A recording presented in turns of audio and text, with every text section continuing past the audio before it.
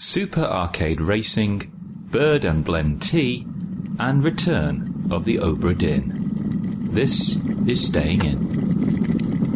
Okay, so, Pete. Yes, hi. It's just you and I. It is you and me together. Just the tuna bus. Just the tuna bus. So, what have you been up to, Chris? I mean, obviously, there was there was something on the weekend, wasn't it? The wedding, Sam's wedding, or something along those lines. Yeah, wedding decompression. Which is why one of our number isn't here. He's currently honeymooning in Bali. Sent us a wonderful picture of him in helmet and life jacket. Apparently, he's just been boating or kayaking in Bali or something. I don't know. He's done a fancy pants, like haute cuisine, top flight tasting menu thing, and I'm sure he's done some other stuff as well. So I'm sure he'll give us the hot scoop on that when he gets back. And I hope he's having fun. He better be. It's Bali. It's lovely. It's paradise. Yes. Sounds fantastic, yeah. Yes. Yeah. What did you do after the wedding? How did you, decompress? Letting go was quite tricky because I didn't realise until after I finished my best man speech how much tension I had been holding. Not just in my head, but also in my whole body. It was just like I was suddenly aware of how relaxed my body could be. I didn't realise that. What I thought was a default relaxed state just wasn't really. And I think it's one of those badges of honour. Once you've done a best man speech, you become part of an illustrious group. Oh, definitely. And Sam had told me about it was the most nervous he'd ever felt. And yeah, I think since then, this weekend has just been relaxing. Went running yesterday, trying to chalk up some points on this Charity Miles app. Did a nice hike yesterday in the Peak District where something lovely happened to me, Pete. Go on, tell me all about it. We get into the end of the walk and I see, like an oasis in a desert, a nice screen van. And partly, as a child, I thought, because of the amount of food I eat, that I imagine they just follow me everywhere. Sure. Just to ply their trade. Keeping you topped up. And I didn't have any cash on me. And I just said to the guy, I said, I know, mate, this is a stupid question, but do you take card? And he was like, no, I don't. Sorry, mate. And he looked at me and goes, what do you want? What is it you want? I said, just an ice cream at 99. He said, I'll do you one. So he did me a free 99 ice cream. And he sensed that my partner and I were going to share it, so he gave us an extra flake. Oh. And then he just rode off into the sunset. Didn't ride off, what am I talking about? He wasn't on the back of a horse.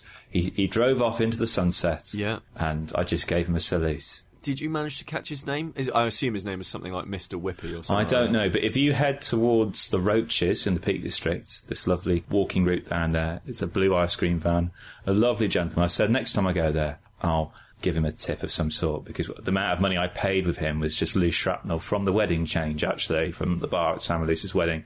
And I'm pretty sure I may have accidentally also paid with one of the spare buttons from my trousers that was in there that we'd bought. What a lovely act of human kindness. And that ice cream tasted so much nicer, not because it was free, but because it was given, as a gift. Yeah. And it becomes infectious then. And we had the sun shining, and we were just walking back. We only got a little bit lost because it was me navigating, and we made our way back to the car. So here's the thing. I'm a great believer in do unto others and, passing it on, right? So what are you going to do, Chris, to pass that lovely little bit of karma back out into the world? How are you going to make somebody else's day as joyful as yours? It's a very good question. I think I'm going to wait till I get to those situations where, if I see someone, because I've done it before briefly, and some people have done it for me, where you're struggling to pay, you haven't got the exact change for something. Yes. And stepping in and saying that, not stepping in sounds a bit too theatrical. Yeah. Like, say, excuse me, I've got this. You're the hero of 2 pence you want? There you go. Yeah. Doing something like that. Or, if somebody is on their way back to return their shopping trolley, giving them the quid and say, look, I'll take this trolley, saves you having to walk all that way. Beautiful. Yeah. So little things like that. And I do like to think, like you, Pete, that I'm receptive to these moments, these circumstances. Not as good as I could be, but I am receptive to them nonetheless. And something like that yesterday with the ice cream van, he could have just closed the shutter and said, sorry, mate, and just eaten an ice cream in front of us, but he didn't. but he didn't. I like the idea of taking in this goodness, magnifying it back out, right? So, like, if something really nice happens to me, what I try to do is do something twice as good back out, with the hope that, that somebody, like, passes that along as well and, like, takes that idea. Oh, it's so lovely. Do you know what? People can be lovely, can't they? Like, you think a conversation might go one way, and the conversation goes in a completely different way. It is lovely. Talking of that, a mate of mine got his phone nicked when he went to EGX because it was on the... No way. Yeah, I know. So basically, I went to EGX Resd. When was it? Last week? When was that? Whenever EGX Res was. It was about a week ago now. As of time of recording, and I went with the company, what I work at, and we went to go and show a couple of the games that we're working on because they're coming out real soon. And so the marketing manager of my studio he put his phone down on the side in the bathroom for 2 minutes because he wanted to wash his hands, walked away, bit silly, but like then came back within 30 seconds, gone. Just no way. Ghosted. And it's clearly been formatted as well, because you get those little apps that tell you like where your phone is. Gone. Hasn't even checked in. So people could be nice and people can steal your phone. Wouldn't it be incredible if it was my ice cream van driver? What a twist. Yeah. What a twist.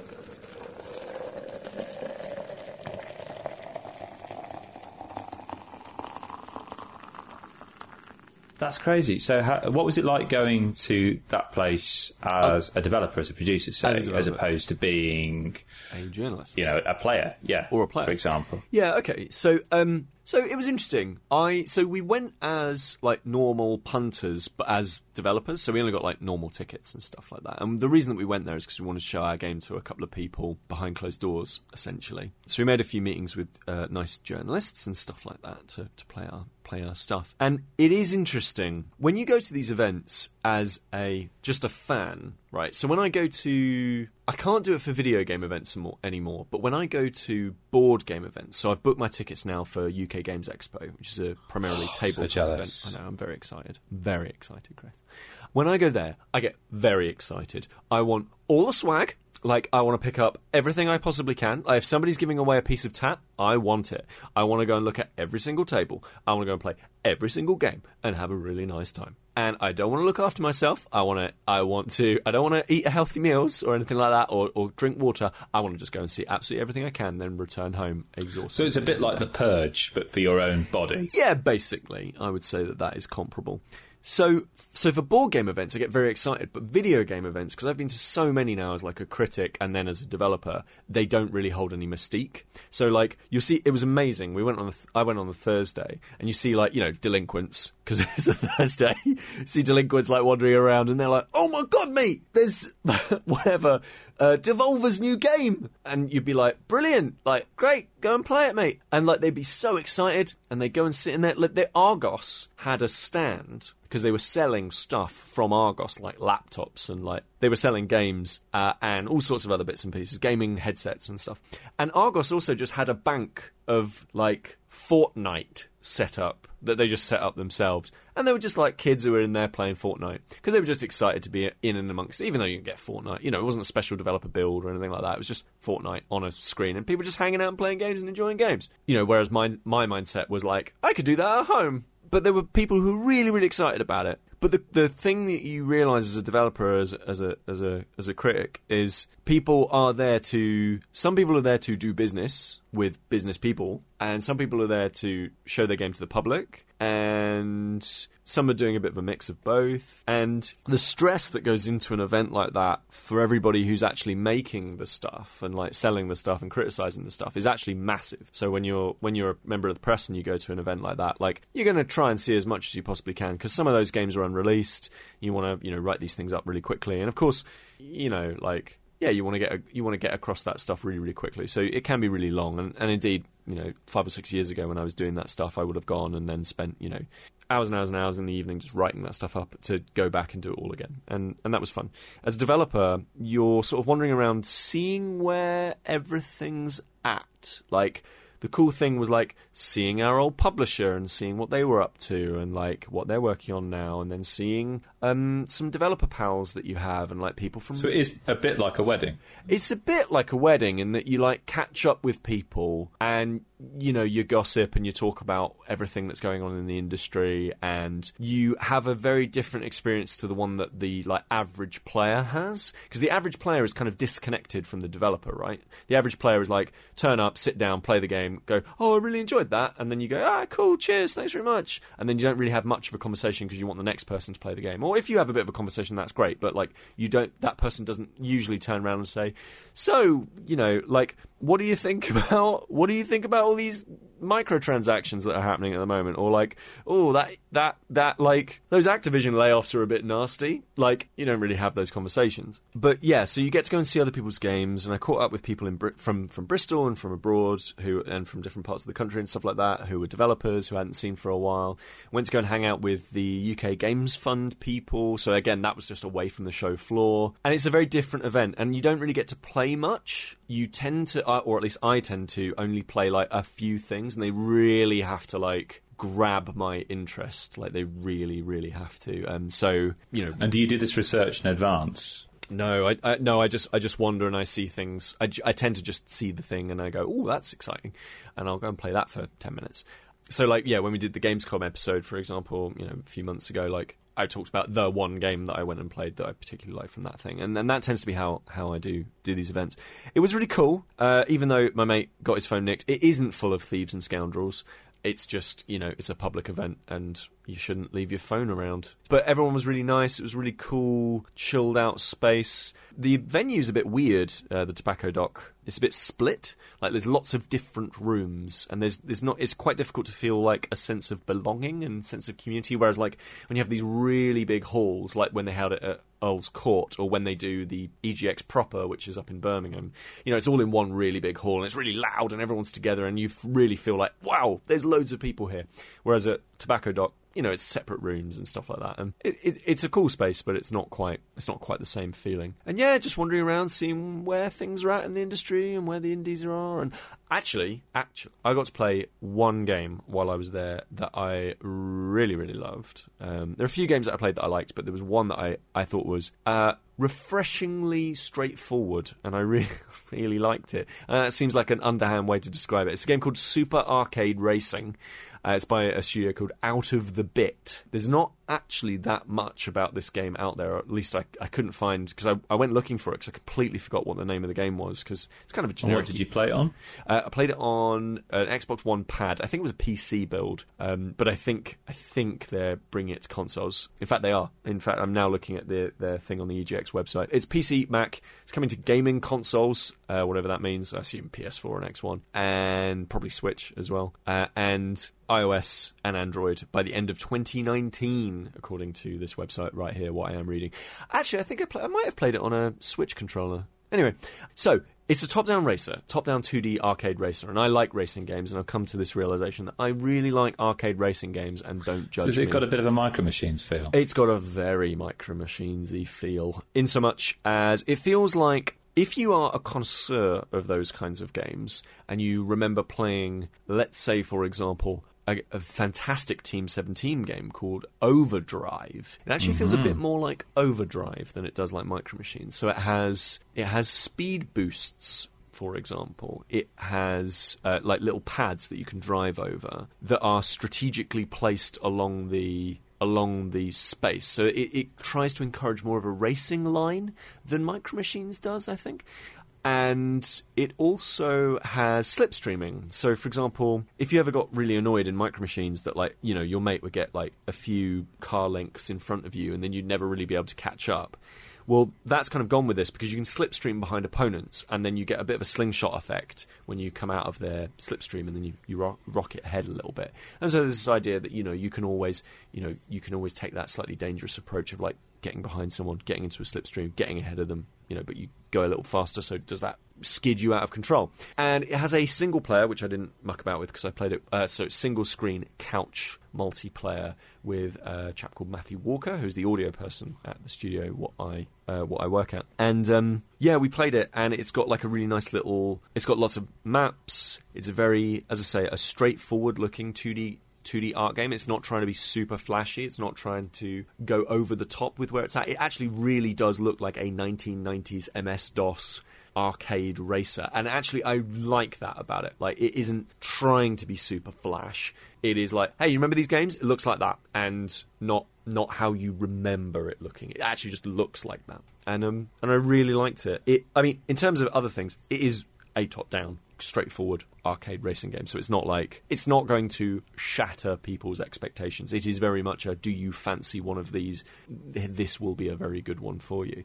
But that being said, like, yeah, I mean, I think it's ace. And I think the commitment to that 90s aesthetic is what distinguishes it from a lot of other top-down racers that you see on Steam and elsewhere. Like, it really does authentically look like those games. And I, as somebody who grew up playing those games, it just wiggles away in my tummy. It just goes, oh, that's interesting, isn't it? How does that make you feel? And it makes me feel good. So, hopefully, this thing's coming out by the end of 2019, and I've added it to my mental wish list. I don't think it's anywhere to wish list elsewhere, but yeah, that was my favourite game at the show. It was an Amiga ass looking 2D racer, which considering the amazing game, the big AAA games and stuff like that were there, I think that's it's something to be said when simplicity just simply makes you go, you know what? Yeah, I'm up for that. It's interesting you say this because we talked about Towerfall Ascension in the last episode, which feels, again, like an older game than it actually is. Yeah. I've been playing a game that came out in October last year, which has that same oldie-worldy video game aesthetic. Okay. It's 1-bit monochromic. Return of the Obra Dinn. Ooh, okay, so this has been on my list for a while. I don't know anything about this game other than its art style. Yeah, so it was on my list for a while, and it was recently when I saw that it had run a couple of awards at the BAFTA Games Awards recently, and I was getting bored of Spider-Man. Sam's going to be rolling his eyes because I bought the DLC to the Spider-Man game. Oh, mate, come on. And it's done the same thing the Arkham games has done, which is it's a game you want to play in a short burst and leave it at that because it's too much of a good thing. Yeah. And I'm getting that a lot with Spider-Man at the moment. And playing Return of the Obra Dinn, it's a game that I'm awake at night thinking about it, trying to piece it together. Really? It is one of the best games I've played recently. Ooh. It is astonishing. Okay, so just so people have an idea of like what this game is and what it is to look at. Yes. So what you've got is, if you've ever owned one of those old Macintosh computers, that 1-bit monochromic graphics, just blacks and whites, and the interlacing of those shades gives you different gradients, basically. Yeah. So that's it. And it's one of those wonderful things where you find yourself being caught out at times because the game doesn't seem as if it graphically should be as good as it actually is because it looks so old. Right. You feel like you're playing an emulated version of a game. Right. Like for me, walking around, because it's in first person, so you're turning and you're looking and it's very smooth, but it's in this 1-bit graphic style. So it's quite bizarre, but it really works. And it's amazing how engaged you get in these graphics. If you've ever played, as a board game, if you've ever played Sherlock Holmes Consulting Detective, you will absolutely love this. Okay. If you've ever played any kind of walking simulator, like my favourite, Everybody's Gone to the Rapture, or someone like Gone Home, where you're given these clues and you have to discover them at your own pace. Well, imagine now that you actually have to keep a record of what it is you discover, and you will unlock bits of the game by getting correct deductions. Because this is a game about deduction or abductive logic. Essentially, it's set in the 1800s. It is 1807, and a ghost ship has returned into port. A ship that is empty from the East Indian Trading Company, and you've been sent as an agent to this insurance company to try and work out what exactly happened. And what I mean by that is that you have got to go through this game and account for all 60 crew members.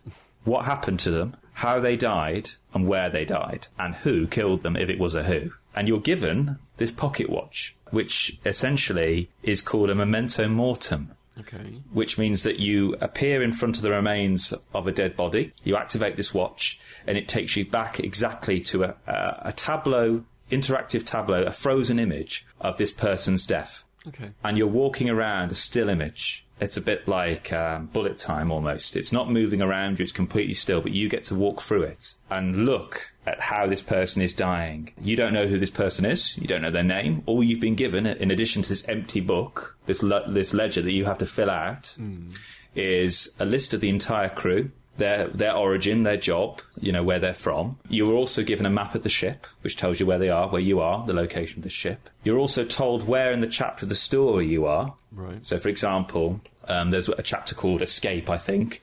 And if I'm in the last part of the escape, I know that anything comes before this will allow me to understand all the decisions that were made that got me to this point now. So I'm slowly getting to know who these people are and piecing it together. And the game holds your hand, but it also doesn't hold your hand. It gives you everything you need to make copious notes and get those notes really quickly. So I can hover over a person and it'll show me what their picture is, their portrait in this huge group photograph or painting that was painted by this artist. Mm-hmm.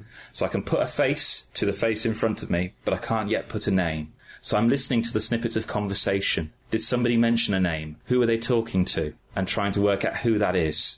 Now, hang on, I know who that is. That is the captain, because they said they're the captain. That person there, they're the first mate. Now, if they're the first mate, I know they're the first mate from a previous scene. This scene I'm in now, somebody's following them side by side and assisting them. I'm assuming they must be the assistant to the first mate. Right. And once you've got 3 of these, what they call fates, when you've got the name, how they died, and who killed them, 3 of these, you get a big tick. The game lets you know. So you can lock these things off. Gotcha.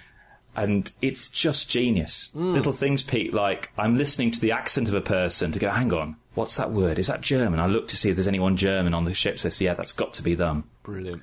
They mentioned they've got a friend who's French. I go into a previous scene. There's the 2 of them talking. That's probably them. It's absolutely fantastic. And it's so wonderful to have a game that is robust. There's no holes in this game whatsoever. Right. And it's one of those games which takes time. It takes time to complete, but it's such a satisfying meal to kind of dine out on. Right. I'm really enjoying chipping away at it slowly, knowing that the puzzle will slowly assemble, because it will assemble, and I completely trust the game to do that. And there's a reason why this has got 10 out of 10 on Steam. Right. It's a fantastic game. And little things like, when I'm going through a second time now, I'm going back through all the scenes I've been through, because I've not found everyone yet in all these scenes or put a name to a face yet.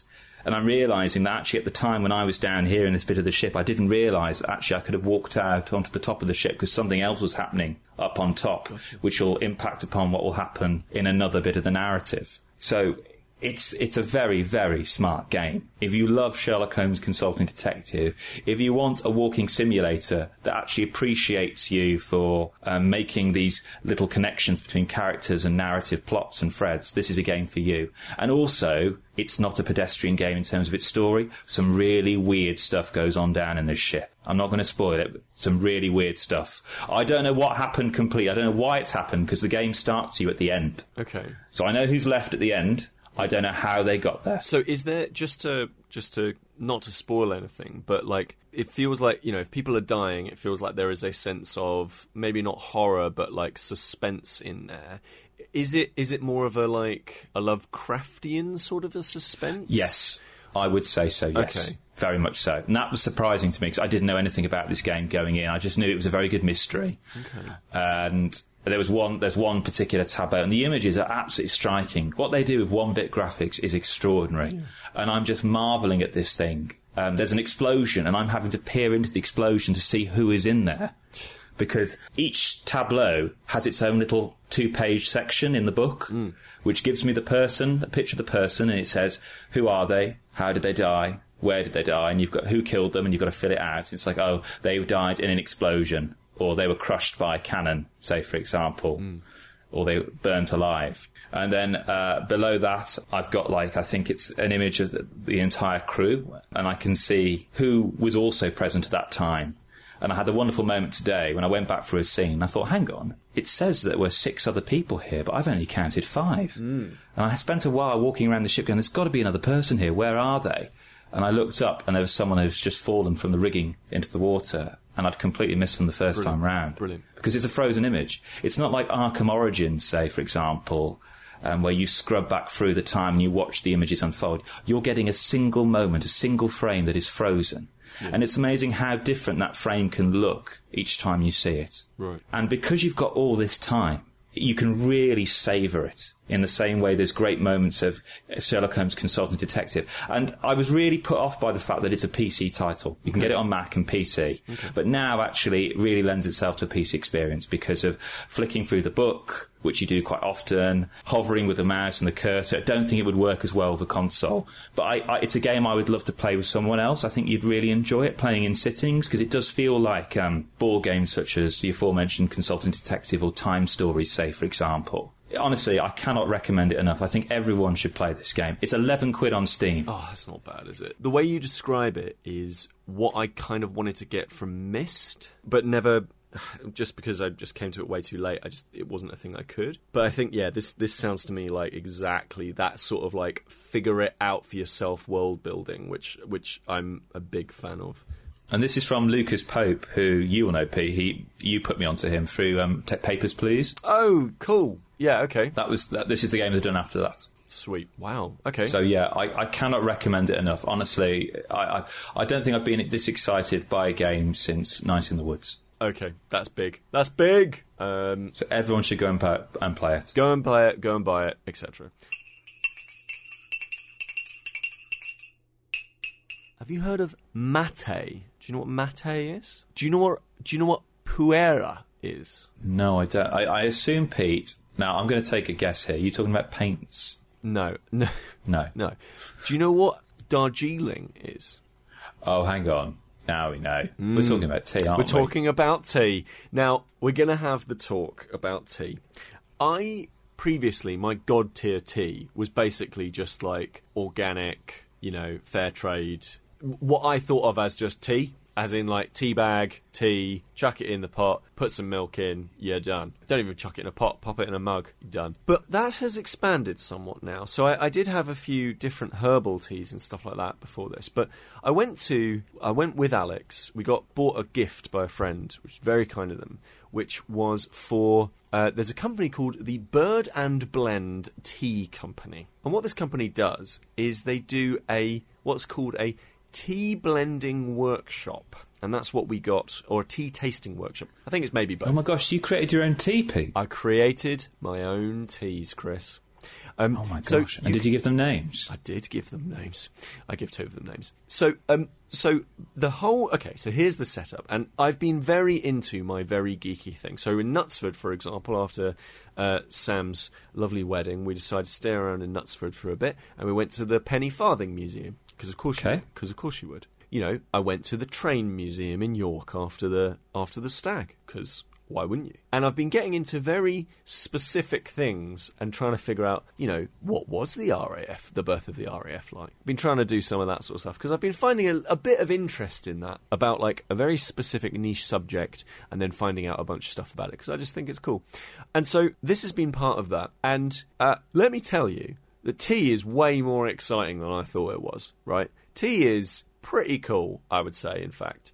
And so we went on this tea tasting course thing, and the first thing they do is they get you in. So we went to the one in Bristol. They get you in, and you all sit around, and everyone's 45 or over, except for me and Alex, right? Because of course, like it's a niche thing. It's like we went to go and see the Da Vinci exhibit. Of course, it was full of 55-year-old men and women coughing and spluttering over some expert talking to you about old Leo. And so it starts off by them inviting you in. It's all nice, and you get bottomless drinks, including booze. All right, so boozy tea things. And I was like, fun. So I sit down, and I've got my mojito or mojiti. Do you know? Veronica wants to make one of those. We saw a recipe the other day for it.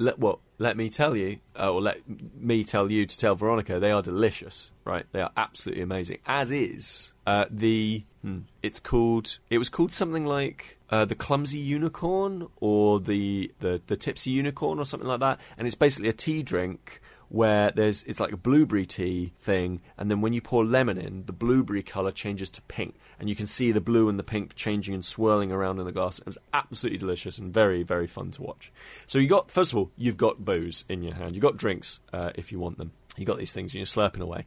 And then two very nice people, one person who's preparing everything and one person who's giving you the talk, comes over and starts talking to you all about like teas and where they come from, and you have to figure out, you know, which teas are what. So they give you these little samples and they're like, oh, well, what's this? And then you're like, I don't know what a puera tea is, and I don't know what a mate tea is. So then they're like, well, this is what this is, and you give it a sniff, and you're like, and you find out all about all of that sort of stuff, and you find out that rooibos are not proper teas. They are what are called theanines or tiacines or tyosines or something like that, and they're basically like, there's like 5 different types of tea that are all from the tea plant, and they just basically, it's different ways of preparing it, right? So green tea and white tea and black tea and some other teas, they're all tea, right? They're just regular tea.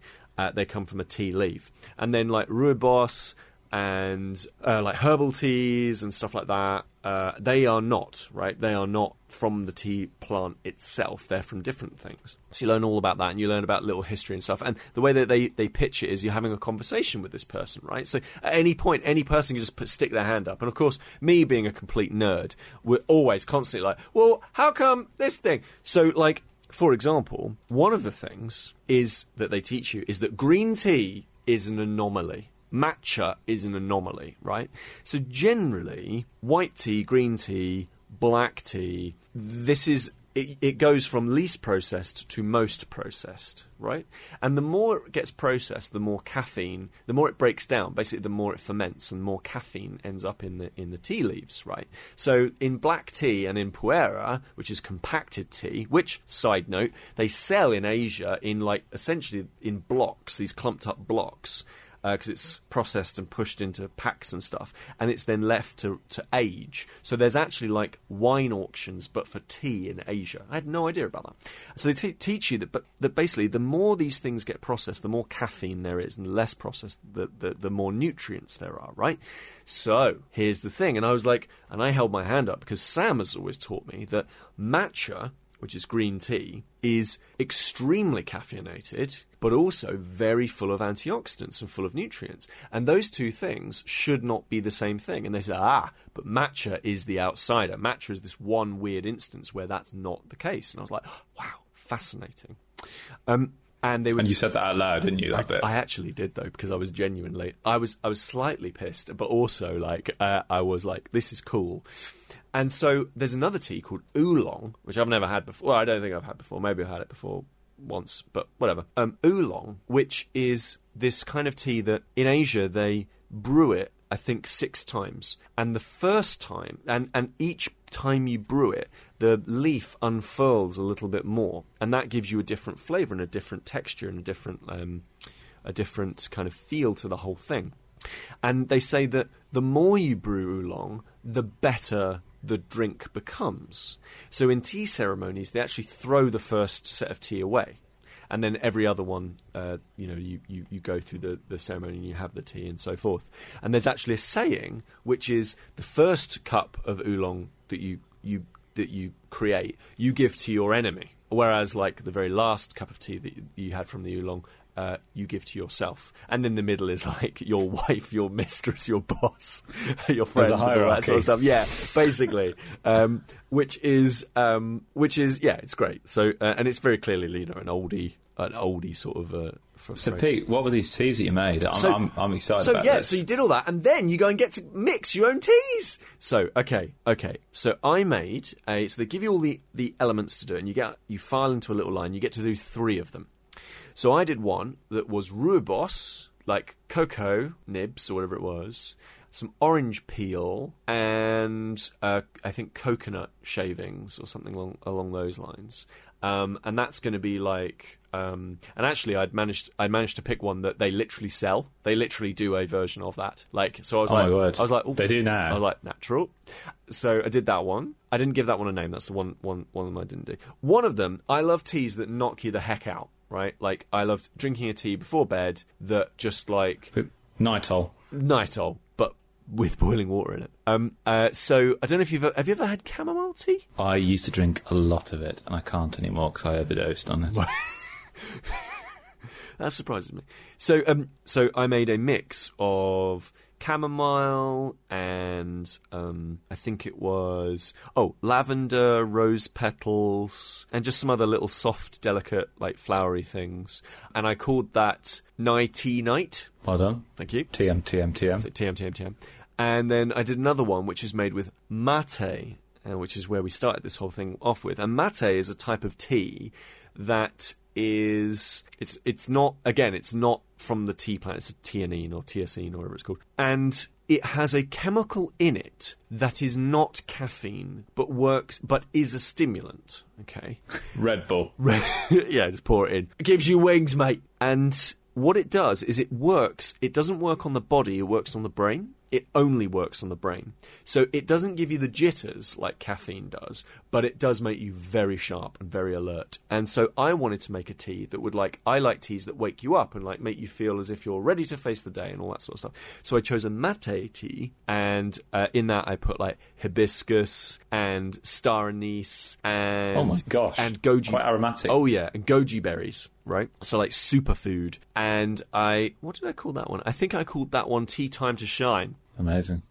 Yeah, I'm just picturing like the logo, like you know how like Twinings has their logo. I can imagine you having like some kind of crest to make it look as if it's a like Worth's Original. It's a company that's been around for centuries, but hasn't really. Yeah, it uses the family crest or whatever it is that I've got. Yeah, like definitely. And you know what? And then at the end of it, so we did all that tea making. Great, had a lovely time. Alex made 3 as well. She had a lovely time doing it. And then at the end of it, I realised that we don't actually have a kettle. So I was like, "What do you mean? What do you mean you don't have a kettle?" I don't have a kettle. Oh no, I have a kettle, but we don't have a teapot. Right. Okay. Yeah. Because I was about to say, I swear I've had tea at your house. Oh, you've had tea. Yeah. So we got the kettle, don't have the teapot bit. So then we were like, at the end of it, they were like, "Oh, and by the way, you get 10% off as a thank you." And I was like, "Oh, well, all right then." So then we bought a teapot, and I bought a stew in the mug, loose leaf tea mug, glass mug. Yeah. It's very nice, and that's for work. So I'm going to take the mate and stuff like that into work. And so have all of that stuff, and then bought even more teas, and then came home with basically like 8 different kinds of tea and 2 new bits of kitchen implements. And basically, long and short of it, Chris, is I've spent 65 quid on tea. Wow. Yeah, it's not bad, and you've not stopped going to the toilet. And I'm absolutely streaming. So I've learnt a lot. Basically, I learnt so much from this, and I genuinely like. If you live in one of the locations that these Bird and Blend lot are at, if you like just give them a Google and you'll figure out where they're all at. But if you're in Bristol, for example, or I think there's one in London, it's well worth. If you just vaguely like tea and you think, do you know what, I want to do a slightly nerdy thing and have a lovely time and also get boozed up with a bunch of like 55-year-olds. Honestly, I think it is a genuine pleasure. It's a lovely time, and I learned a lot about a thing that I thought I knew stuff about. And that's the thing that I'm finding more and more and more as I do all this research into like World War I stuff, and then like research into trains and research into like all sorts of mad other things that I've just had weird little interests in. Tea, for example.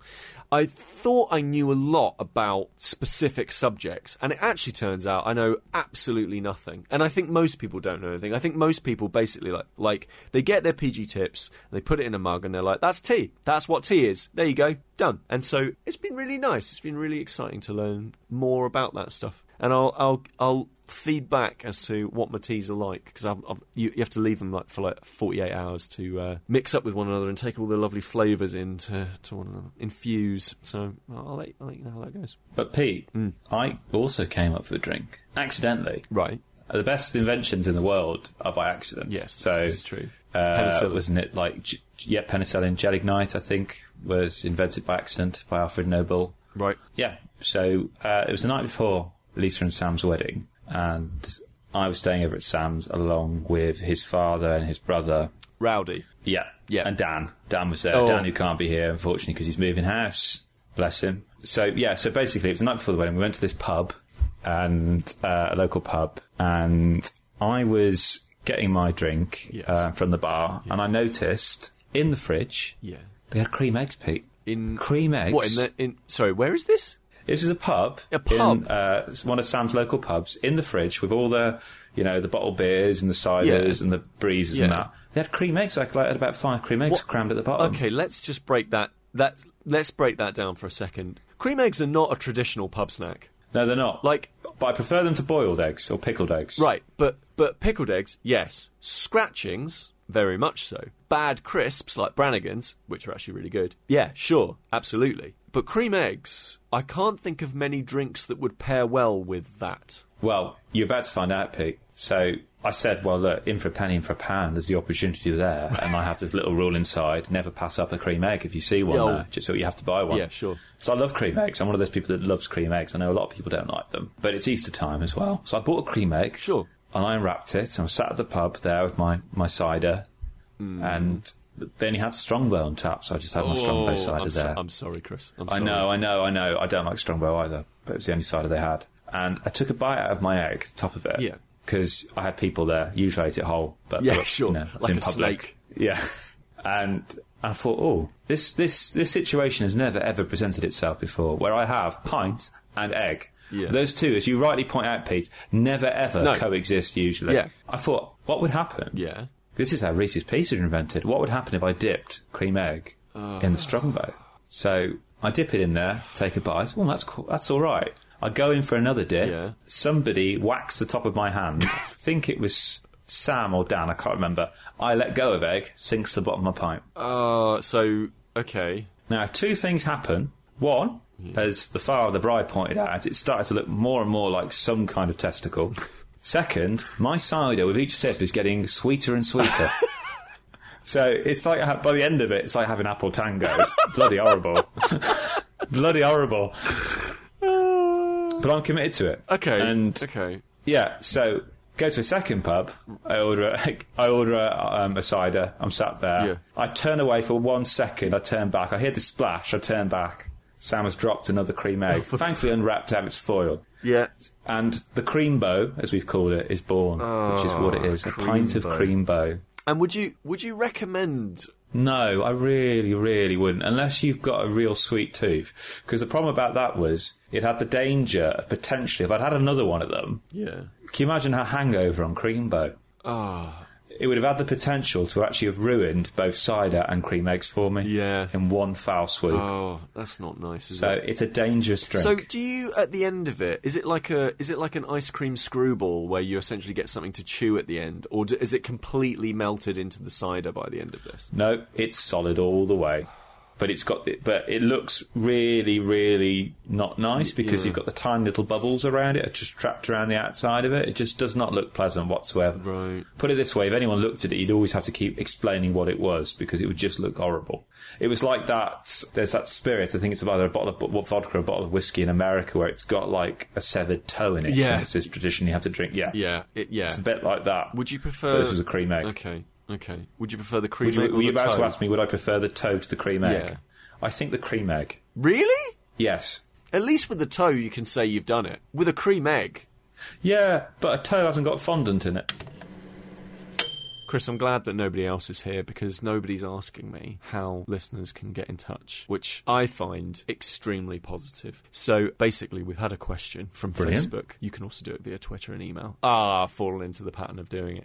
stayinginpod@gmail.com is the email address, @stayinginpod on everything else. And the question comes from Robin Zwicker. I'm going to go ahead and say Zwicker. It might be Zwicker. Or Zwicker. Or Zwicker, maybe? Thank you, Robin. Let us know, Robin, and thank you very much for your question. This is Robin Z, who we talked about a couple of episodes ago, maybe confusing him with a group of robins. But it turns out it's not a group of robins in a trench coat. It's actually a nice man. So Robin asks, if Brexit was a board game, how would it play and how would you rate it? Oh my gosh. So we don't, obviously, we did do that. We did do a couple of episodes ago. We did get a little bit, have I got news for you? So let's have a think. Has flipping a coin been trademarked by Hasbro or anything? I don't know. If it was a board game, what sort of mechanics do you think it would include? I would say certainly a high portion of luck. Like definitely a luck-based game in some ways. I'm thinking hand management because you've got to make sure, in your hand, have you got supplies for when they potentially run dry? Yeah. For example. What else? Social deduction. Social deduction. If there's one thing Brexit has done, it has definitely. It needs an app. It needs someone like Werewolf style Yeah, saying, yeah. Conservatives, open your eyes.